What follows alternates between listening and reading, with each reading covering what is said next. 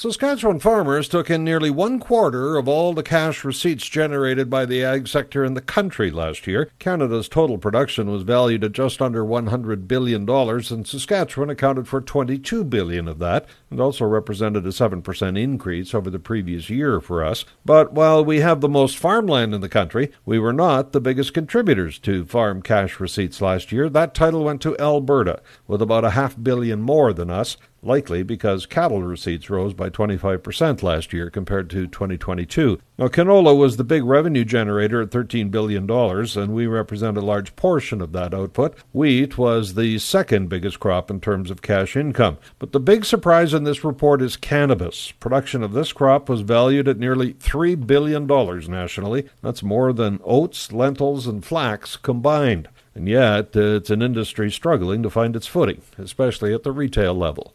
I'm Paul Martin.